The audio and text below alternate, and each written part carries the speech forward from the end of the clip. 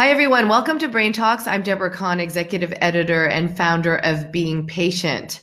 What do dolphins have to do with Alzheimer's? It sounds a little bit strange to link the two, but research is actually studying a link between Alzheimer's symptoms in dolphins. And we have with us today a researcher, Deborah Mash, who joins us from the Miller Center at the University of Miami. Deborah, thanks so much for joining us. Thank you for inviting me. So let's just start with the very beginning. How was there ever a link between studying Alzheimer's disease in dolphins?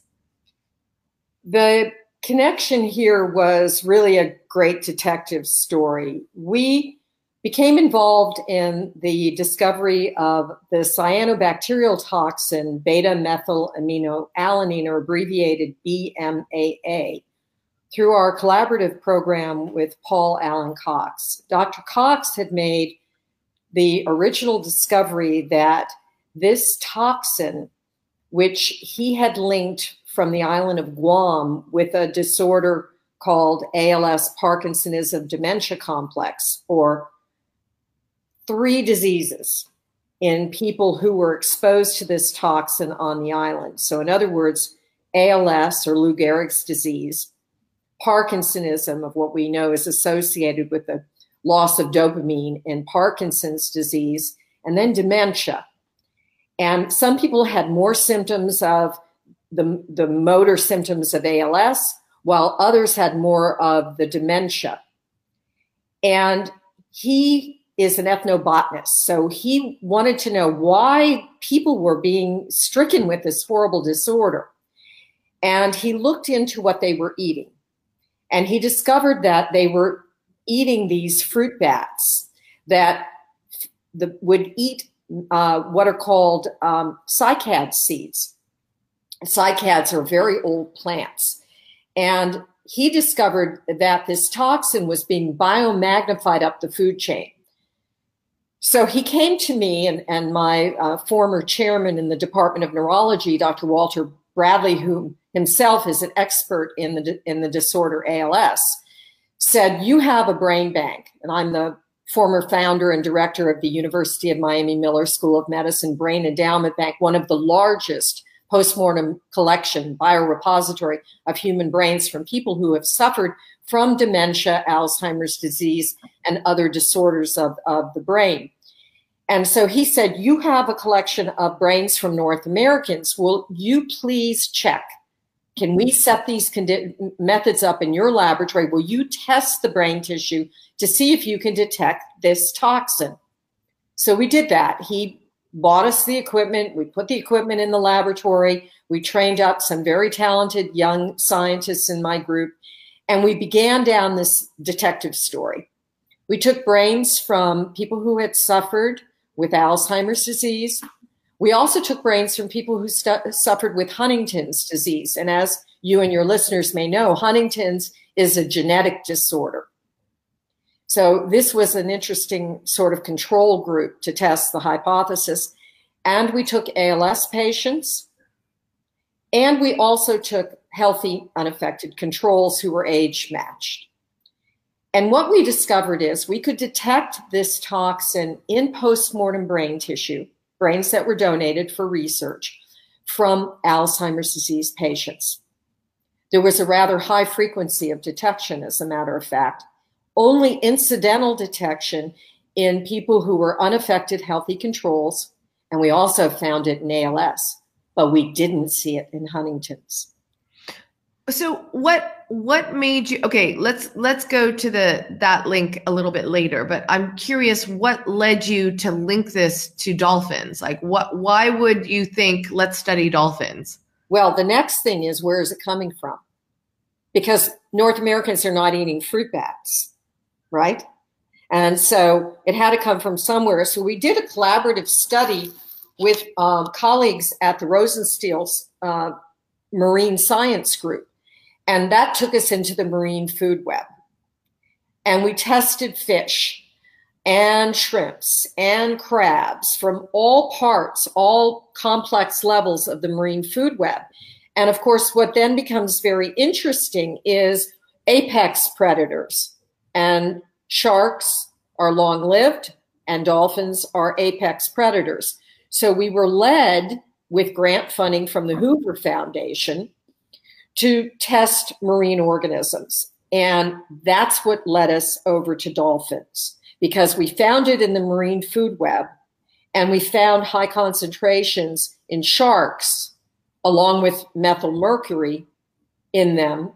And we know that this toxin is synergistic with methylmercury. So that now you have a 1-2 punch, because you have mercury, and there's mercury in our brains. We all get exposed to mercury in the environment. And now you have this cyanobacterial toxin in the marine food web. Was it possible that this could be contributing to the disease, especially in people who maybe carry a genetic risk for Alzheimer's disease? So was the source algae? Is it plankton? Like what was feeding? How was it getting into the food system? Certainly, it's blue-green algae. It's algal blooms. And you may know that here in Florida, we suffer from very large algal blooms. Our coastline was slimed with horrible algal blooms. We've had red tide outbreaks on the western part from the Gulf Coast. So looking at the marine food web in the Florida coastline, we're surrounded by water, then it becomes a very important study. Also, what was very fascinating, I had presented our work early on, and Swedish investigators who looked at the same possibility, only now in the Baltic Sea, found the very same pattern that we published in our manuscript. In other words, it's in the marine food web. It's concentrated in the bottom feeders, which makes perfect sense because the algae will filter down and then the bottom feeders will feast on it. And of course, dolphins are like us. They eat everything. They're omnivores. They come in, they move around a lot. They go into estuaries. They'll eat crabs. They'll go into shallow water. They'll go into deep water. So they're like us. And that was the idea here, that the dolphins could be a sentinel for what we're being exposed to. So I'm curious about the mercury component of this, because, we hear about increased toxins, especially metals, and, in our brains could in fact put us at a higher risk. Can we make that direct correlation in this case? Well, I think we can. I mean, first of all, our environment is a toxic cesspool. We're still trying to understand what causes Alzheimer's disease. And I started my career in the Alzheimer field. And this was more than 30 years ago. Okay. It was when I was doing my original research when I was at Harvard Medical School, and even before that. So where's the breakthroughs? I mean, we know there are genes that are linked to the disorder, but there's also sporadic Alzheimer's disease. The most important gene among many important genes is, of course, the ApoE risk allele, and actually the ApoE4. The ApoE4. And Margaret Parachek-Vance, who pioneered this work when she was at Duke, and together with her collaborators, is at the University of Miami. If you carry that allele, you're at risk, and we know that, and that's been shown again and again and again. But it's got to be more than that. It's got to be a 1-2 punch. And I think we're beginning to look away from the amyloid story, in my opinion. Okay, this has been a religion. You're either an amyloidist, an apoeist, or a Taoist. You can pick your religion. But when I study the human brain, and I've spent my years doing this, you look at this pathology in the brain, and they're markers of tombstones. They're markers of dead neurons, right? They're dead neurons. Tau is everywhere in the brain, and they're marking dead neurons. So is tau really the causative agent, or is tau signaling that we've got sick neurons? Amyloid throughout the brain. Normal aging has amyloid. So would the dolphin study suggest that an ingestion of toxins could lead to a very debilitated state of the brain? Because I mean, the way we understand Alzheimer's today is, you could have the presence of plaques in your brain before you ever see a symptom. So you have the plaques and then come the tangles. And when you get to an inflammatory state, which is the tipping point, that's when you tend to see a symptom of Alzheimer's. Absolutely. So where's the correlation in terms of, is it that maybe we're ingesting, or is it too many toxins? Is it a combination of a lot of factors? What can we conclude from what we've seen in dolphins? Of course, as a good scientist, proximity is not causality. Just because we measure these toxins in the brains of dolphins, we can't say with absolute certainty that, okay, we see some features of Alzheimer pathology in the dolphin. The dolphin has BMAA and methylmercury. Voila, this is what's going on. However, it's quite interesting because we looked at, it's a small sample size, but we looked at accidental kill in a dolphin, in dolphins, and we didn't see the BMA in the pathology. So it's an interesting observation that would suggest that, one, the marine environment is somehow factoring into the equation of disease risk, dietary risk, in other words. And number two, that algal blooms are, again, which are getting worse with the change in climate and the increased blooms. We're going to have more of this. And they're seeing it in the Baltic Sea. We're seeing it here. I hear in Israel, that they're having problems in other places. And then look at the incidence. Just think. Look at the incidence of dementia in Japan. So take us through how, I understand the link with the dolphins in terms of the food chain, but take us through what you actually studied and how did you find these dolphins and what did you actually see in the brains of the dolphins? So the dolphin study was a collaboration again, because we're not marine biologists. I know nothing about marine biology. So this was a collaboration, again, with scientists at the Rosenstiel School of Atmospheric Science and in marine biology. So we wanted to get in there with the experts. And then we also worked with Woods Hole. And we got some dolphins tissues, that necropsies that were done on animals that had been beached. And so that collection of brains from dolphins were studied in the laboratory. And basically what we did is to do an anatomical workup on these cases that was the same as a neuropathologist would do in the human brain after death to diagnose Alzheimer's. So the fact that they were beached meant that you could actually conduct autopsies on their brains, right? And that's where you saw the presence of this bacteria. Yes, and that's where we were able to measure the toxin because the bacteria, makes the toxin. So we measured for the BMAA, we measured the toxin in the brain of the dolphin. We also looked at mercury in the brain of the dolphin, as we had done previously in our study in sharks. And then we did a full neuropathological workup, and that was done by a very talented scientist in my group, Dr. David Davis. And Dr. Davis, who was virtually blinded to condition, worked up these animals. We sectioned the brain exactly according to the same protocols that you would do for a human brain. And we also invited a neuropathologist to look at the tissues again.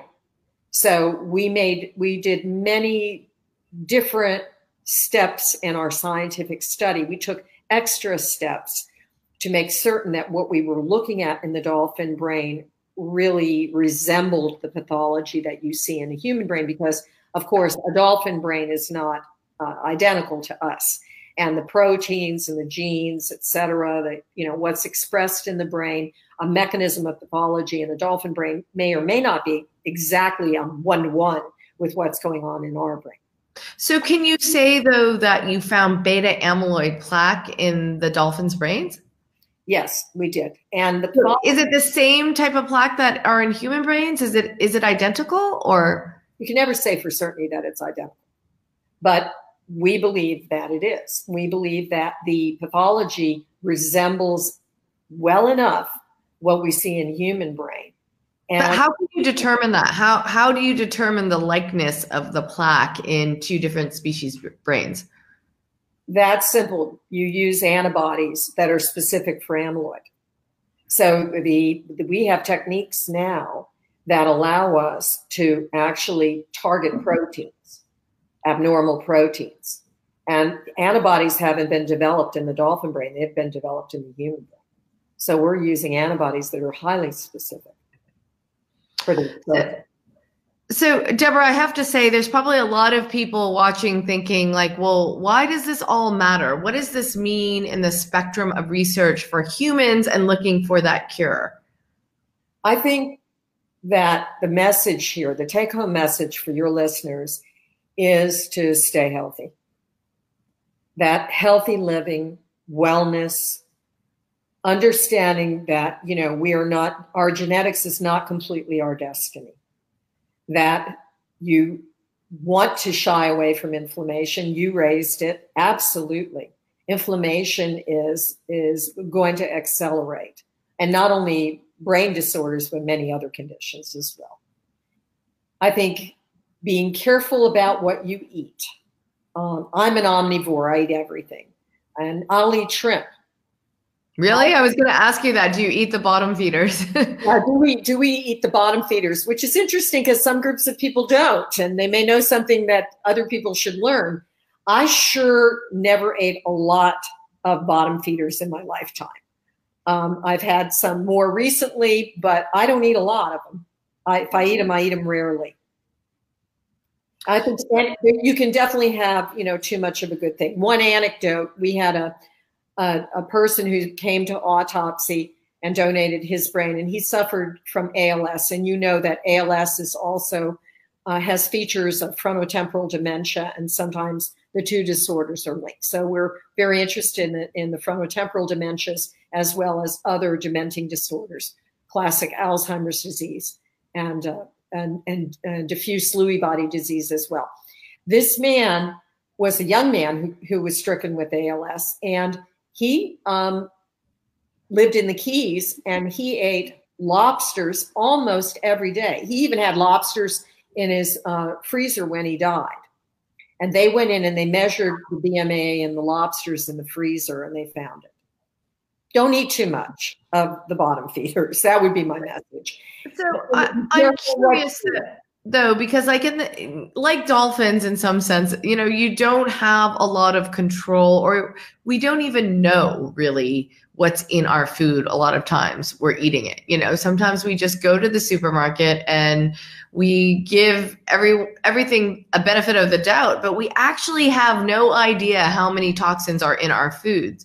So how can you actually control that? You know, I mean, yes, okay, we can avoid eating shrimp every single day, but there's a lot of toxins out there. So that could potentially impact the brain. So, you know, the fact that you're finding it in the food chain in dolphins makes me think it's less in our control, what we can actually control. No, I don't think so. I think that I think that we have some control. You don't need to eat too much protein. I think the American diet is too chock full of protein myself.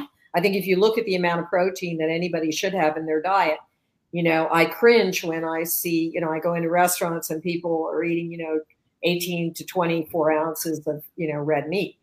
You don't need that much protein. I think, you know, if you listen to Sanjay Gupta and others, I happen to be a fan of his, mix it up, you know, take more plant protein. And, you know, hopefully, you know, people who have a healthy diet, and I think we have some good evidence on what's a healthy diet, and getting protein from other sources, whether it's, bone broth or lentils, in addition to supplement what you eat from the marine food web, is very important. We're killing our oceans. Yeah. Look at what we're doing. Yeah. I think that we as a human family are going to be exposed to many more toxins in our environment. This could be one of many toxins that are contributing to diseases of the human brain. So where is the dolphin study going from here? Have we concluded what we needed to conclude, or are we moving on, or are we going to dig deeper? Where's it going from here? Well, you have to replicate. I mean, any good scientist is going to say replicate, replicate, replicate. And again, I emphasize that proximity is not causality. This is a first study. There's very few studies of the dolphin brain anyway. If you look in the scientific literature, they're hard to find. So to even have this type of pathology, and there was another paper that was appeared in the literature where actually the investigators used different methods, and they reported some age-related changes in dolphins. I think we need additional studies. I think we need to look at dolphins around the planet. As people begin, this is where biorepositories are so important. This is why donating your brain after death is so important, as something that I've been very passionate about in my lifetime, because we are learning more about the genetics of so many disorders of the brain. The brain is the next biological frontier. We've learned more about the human brain in the last 20 years than throughout all of human history. And the only way we're going to be able to come to really, razor sharp absolutes is to do large scale studies. We can't look at a dozen dolphin brains and make large conclusions. We have to have a much larger collection, a much larger survey from different parts of the world. At the same time, we need to understand why these toxins could be causal to the disorder, if indeed they are. How similar is a dolphin brain to a human brain? They're very similar. They're very similar. I mean, they're big brains, right? The difference here is that they don't talk, but they use a different kind of sound. So parts of the brain that process that kind of information, those communication centers in the dolphin brains and how they navigate are larger than ours and different than ours. But the neurons are there, the glia are there, the proteins are there, the neurotransmitters are there. So they share, many of the same, not only structural, but chemical components that we have in our brain. So I'm assuming it's humans are most closely related brain. I'm speaking only about the brains, but humans are most closely related to primate brains. And then would you say dolphins next, or where is it on the scale?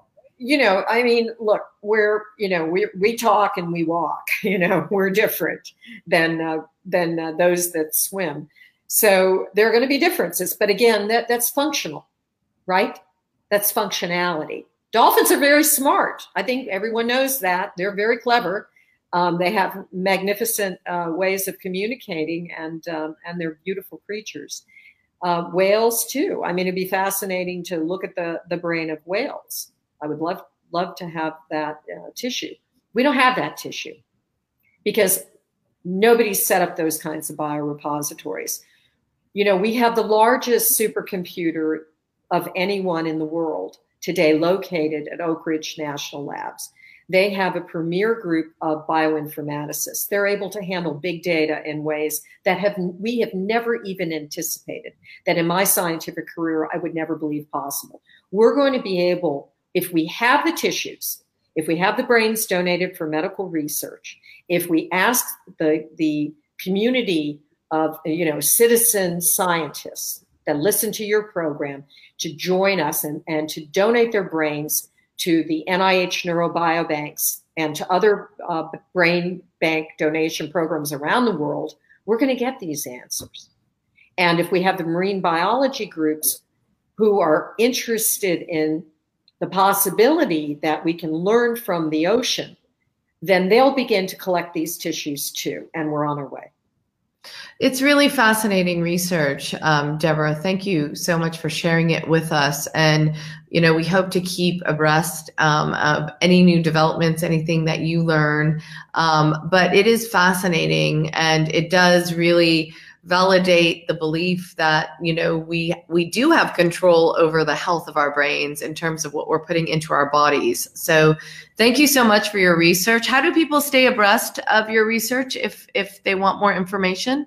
I think, the wonder of the internet, that you can just, Google our the Brain Endowment Bank at the University of Miami School of Medicine, but also please follow the work of my collaborator, Dr. David Davis, and myself, and stay tuned. There'll be more to report. Great. Thank you so much. And of course, as always, on beingpatient.com, we will post these interviews so that you can watch them on demand if you missed any of this. We're very appreciative to Deborah Mash for joining us from Miami, and good luck with your research. Thank you very much.